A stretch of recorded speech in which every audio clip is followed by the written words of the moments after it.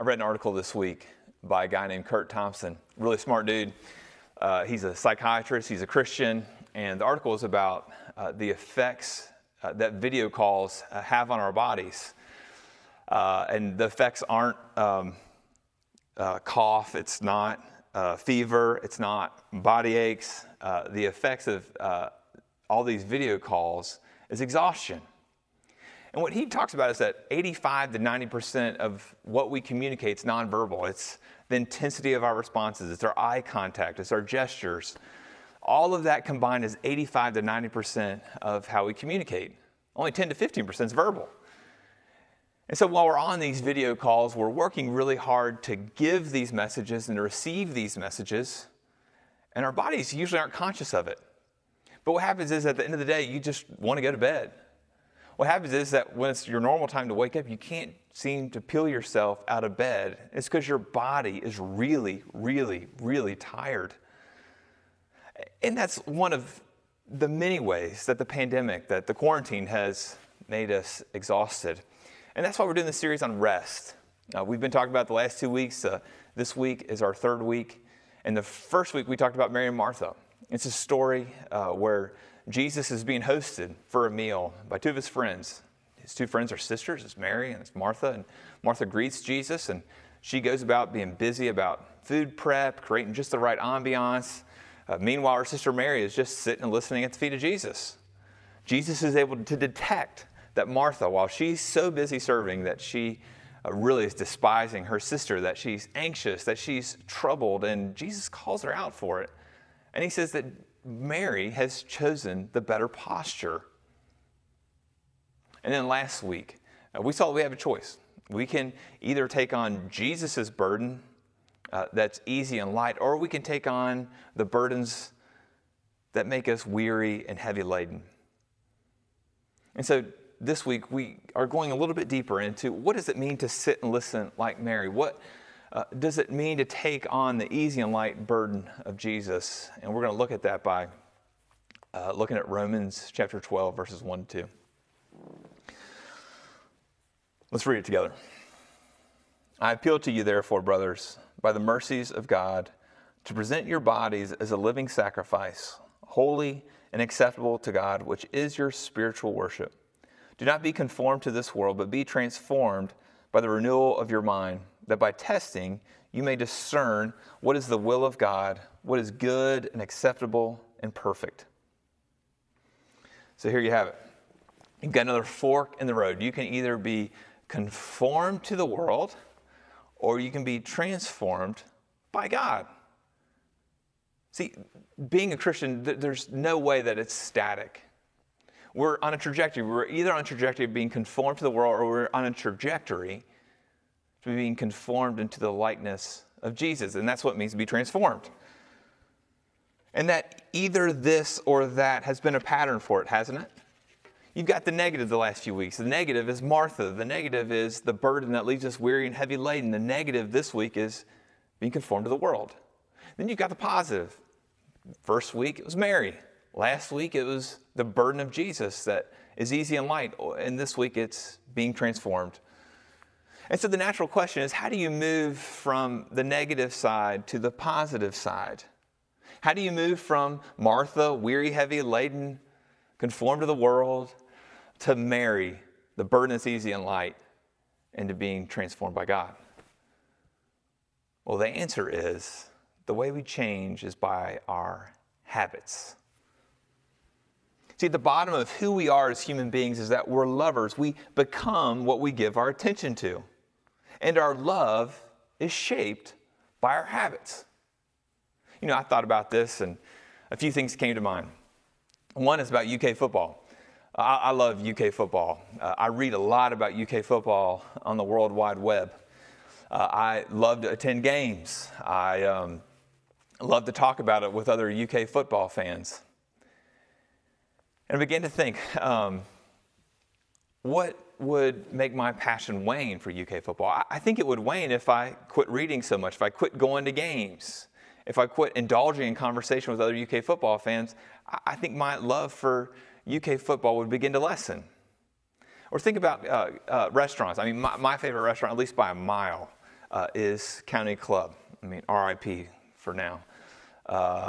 There's a dish that they have called poutine, and if you get smoked meat on top of your poutine, it'll change your life. I began to think about County Club. And I began to see that the more I go to County Club, the more that I love County Club. Take working out. I work out at Orange Theory. Working out's not one of my favorite pastimes, but man, I really, really loved Orange Theory. And I've noticed that the more I go to Orange Theory, the more that I love it. RIP Orange Theory, at least for now. But when we think about our habits, we think that they evidence what we love. Usually goes like this: I love County Club, so I go to County Club. But what if it works the other way?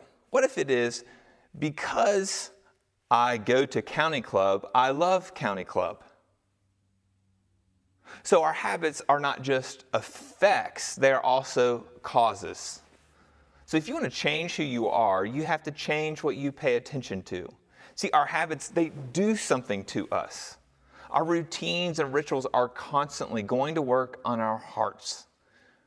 They're directing our loves to conform to the world and its deities, or our habits and our routines and our practices are transforming us into the likeness of Christ. And if they're conforming us into the world, I mean, it's likely what it means to be conformed to the world isn't that you begin to change your God, like you become an Allah worshiper or a Buddha worshiper. It's more likely that, at least in our culture, that we will become worshipers of shopping. We'll become worshipers of learning or working or comfort. And everything in our world is trying to get us to bow down to those deities. So what are your habits? If one of your habits is scrolling through social media feeds, what are those images telling you to love? Think about the people that you're around in a habitual kind of fashion. The things that the people you're around, the things that they love, if they love money and success or family, then you'll begin to love money, success, and family because you're around them habitually. If you begin to look at your daily, your weekly, your monthly, and your annual routines, you'll begin to find out what it is that you actually love. James Smith, philosopher, theologian, he said, your deepest desire is the one manifested by your daily life and habits. Your deepest desire is the one manifested by your daily life and habits. And the habits of our text, the habits that our text lays out, there's two of them. Did you see them? It's presenting your bodies and renewing your mind. These two habits, this is what the easy and light burden are all about. This is what it means to sit and listen. And one term that you could use for these habits, these practices, is the word spiritual disciplines. And spiritual disciplines, if that's a new word for you, just think things like reading your Bible, going to church, and prayer. Those are spiritual disciplines. Now, I know for a lot of you, you begin to roll your eyes anytime you hear those three things put together: read your Bible, pray, go to church. And I get it. But just give me a chance. You're going to see a little diagram up there. You'll see a timeline. The timeline has 3 points on it. It's got your birth, it's got your conversion to Christianity, and it's got your death. And this is what's true for all of us as Christians. And I want you to look at that point of your conversion, and it kind of divides things to before you're a Christian, when you're an unbeliever, and then when you became a Christian, that you are a believer. So unbeliever and Christian. Now think about, what is the message that non-Christians need to hear? What is that non-believers need to hear? And what is the message that Christians need to hear? Well, of course, you're going to say, well, unbelievers, what they need to hear is they need to hear the gospel. They need to hear that Christ has died to forgive them of their sins. And you're right. But what is the message that Christians need to hear? What would you say? What would you say is the most important thing for them to hear? And usually your answer is likely words like they need to learn to serve. They need to learn about personal holiness. They need to learn about spiritual disciplines. But I'd like to take those three words and wrap them all up into a package. And I want to call that package discipleship. So whatever we come up with, we can usually call discipleship. I'm not anti-discipleship. But usually when we think about discipleship, we think about rules. And some of us are really good at rules, aren't we? I mean, some of us are type A kind of folks. And it works. Type A folks have a lot of willpower. They're ready to use it.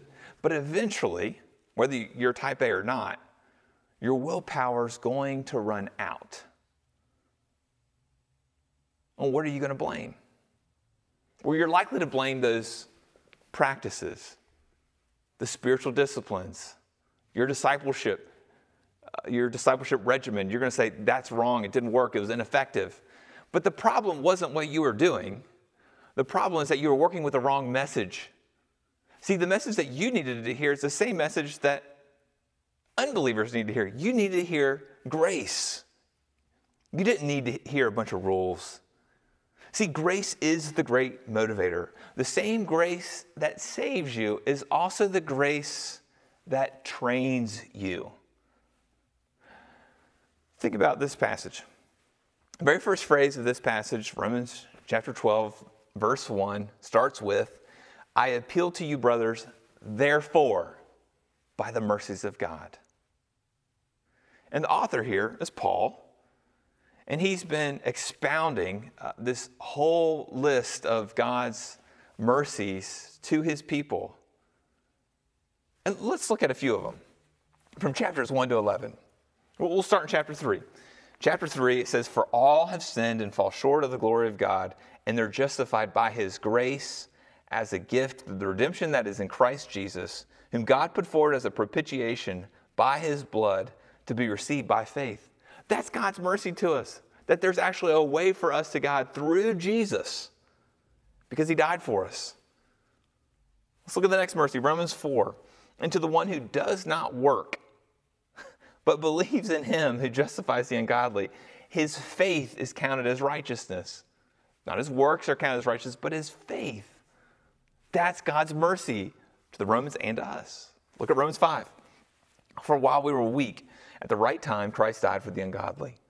For one will scarcely die for a righteous person, though perhaps for a good person, one would dare even to die. But God shows his love for us in that while we were still sinners, Christ died for us. God loves us. That's his mercy to us, that he sent his son. Look at Romans chapter 6. For sin will have no dominion over you, since you are not under law, but under grace, God's mercy. Romans 8, there's therefore now no condemnation for those who are in Christ Jesus. That's God's mercy. So you take Romans and it's just one long string of pearls of God's mercy to his people. And so when you hear of God's great love for you, you want to practice the disciplines not out of guilt, not because they're a list of rules, but you want to practice them out of love. See, God's love for you is what sparks your love for him. I remember watching a video of a mother with her baby. And when the mother in the video at the beginning, she's lit up. She's got her smile going for her. She's laughing with the baby. She's touching the baby's hands, and the baby's responding to her with glee. The baby is lit up with love for her mother. But then the mom stops. She turns her back to the baby. She turns back around to the baby. And when she looks at her baby this time, there is no smile. She's not harsh with the baby. She doesn't yell at the baby, but she's just flat. And the baby at first looks confused, and after a while, the baby begins to kick and scream, trying to get her mother's attention, trying to wake her mother up. See, when the mother's posture towards her baby is that of love, the baby can't help but respond in love. But when the mother is cold towards her baby, the baby can't respond in love back to her mother. See, if you're in Christ, it is impossible for God to go cold on you. It's impossible for him to frown at you. No matter how little you've practiced the spiritual disciplines, no matter how unfaithful you've been in practicing the spiritual disciplines, you need to know that you are guaranteed nothing but God's smile. And that's an essential truth as we seek transformation. I think it's summed up really well in a poem by John Bunyan in Pilgrim's Progress. Here's what he writes. Run, child, run, the law commands, but it gives neither feet nor hands. Better news the gospel brings. It bids me fly and gives me wings. So yes, the gospel does have the power to save you, but it also has the power to train you. It has the power to train you in the disciplines we're going to talk about in the weeks to come. We're going to talk about the disciplines of Sabbath, of silence, of simplicity. And you're going to be really tempted to get your chisel of willpower and your hammer of effort, and you're going to go to work at yourself, chipping things away to make yourself new, to bring about change. But it's not going to work. Instead, you've got to tap into a much greater power. You've got to allow God to use His chisel of grace and His hammer of mercy to make you a new person. See, that's why in verse 2, transformation is passive, that we don't transform ourselves, but it says, be transformed, because God is the one doing the work. But just because God's the one doing the work doesn't mean it's going to be really easy. Reminds me of Hebrews 4:11. Hebrews 4:11 says that we strive to enter that rest. And the rest is the one that's ours because Christ has done all the work for us. But we have to strive to enter it. There is a yoke about this kind of life. It's difficult. It's difficult to slow down. Rest is not natural. Being frantic is. There is a cost to this kind of life, but there's a greater cost to not following after Christ. There is a burden about it, but it's one that's easy in life. See, transformation does not happen by accident. It's going to take intentionality. See, we've got to remember that these disciplines, this renewal of the mind, the presenting your body as a living sacrifice, the sitting, the listening, the spiritual disciplines, they're not ends in themselves. If they are ends in themselves, then you're going to end up weary and heavy laden. But if they're a means to a greater end, the end of being with the most peaceful, loving, joyful person who's ever lived, then we can press on. See, brothers and sisters, Jesus is in the same place He was last week. Last week, He didn't say, come after me. He said, come to me. Let's pray.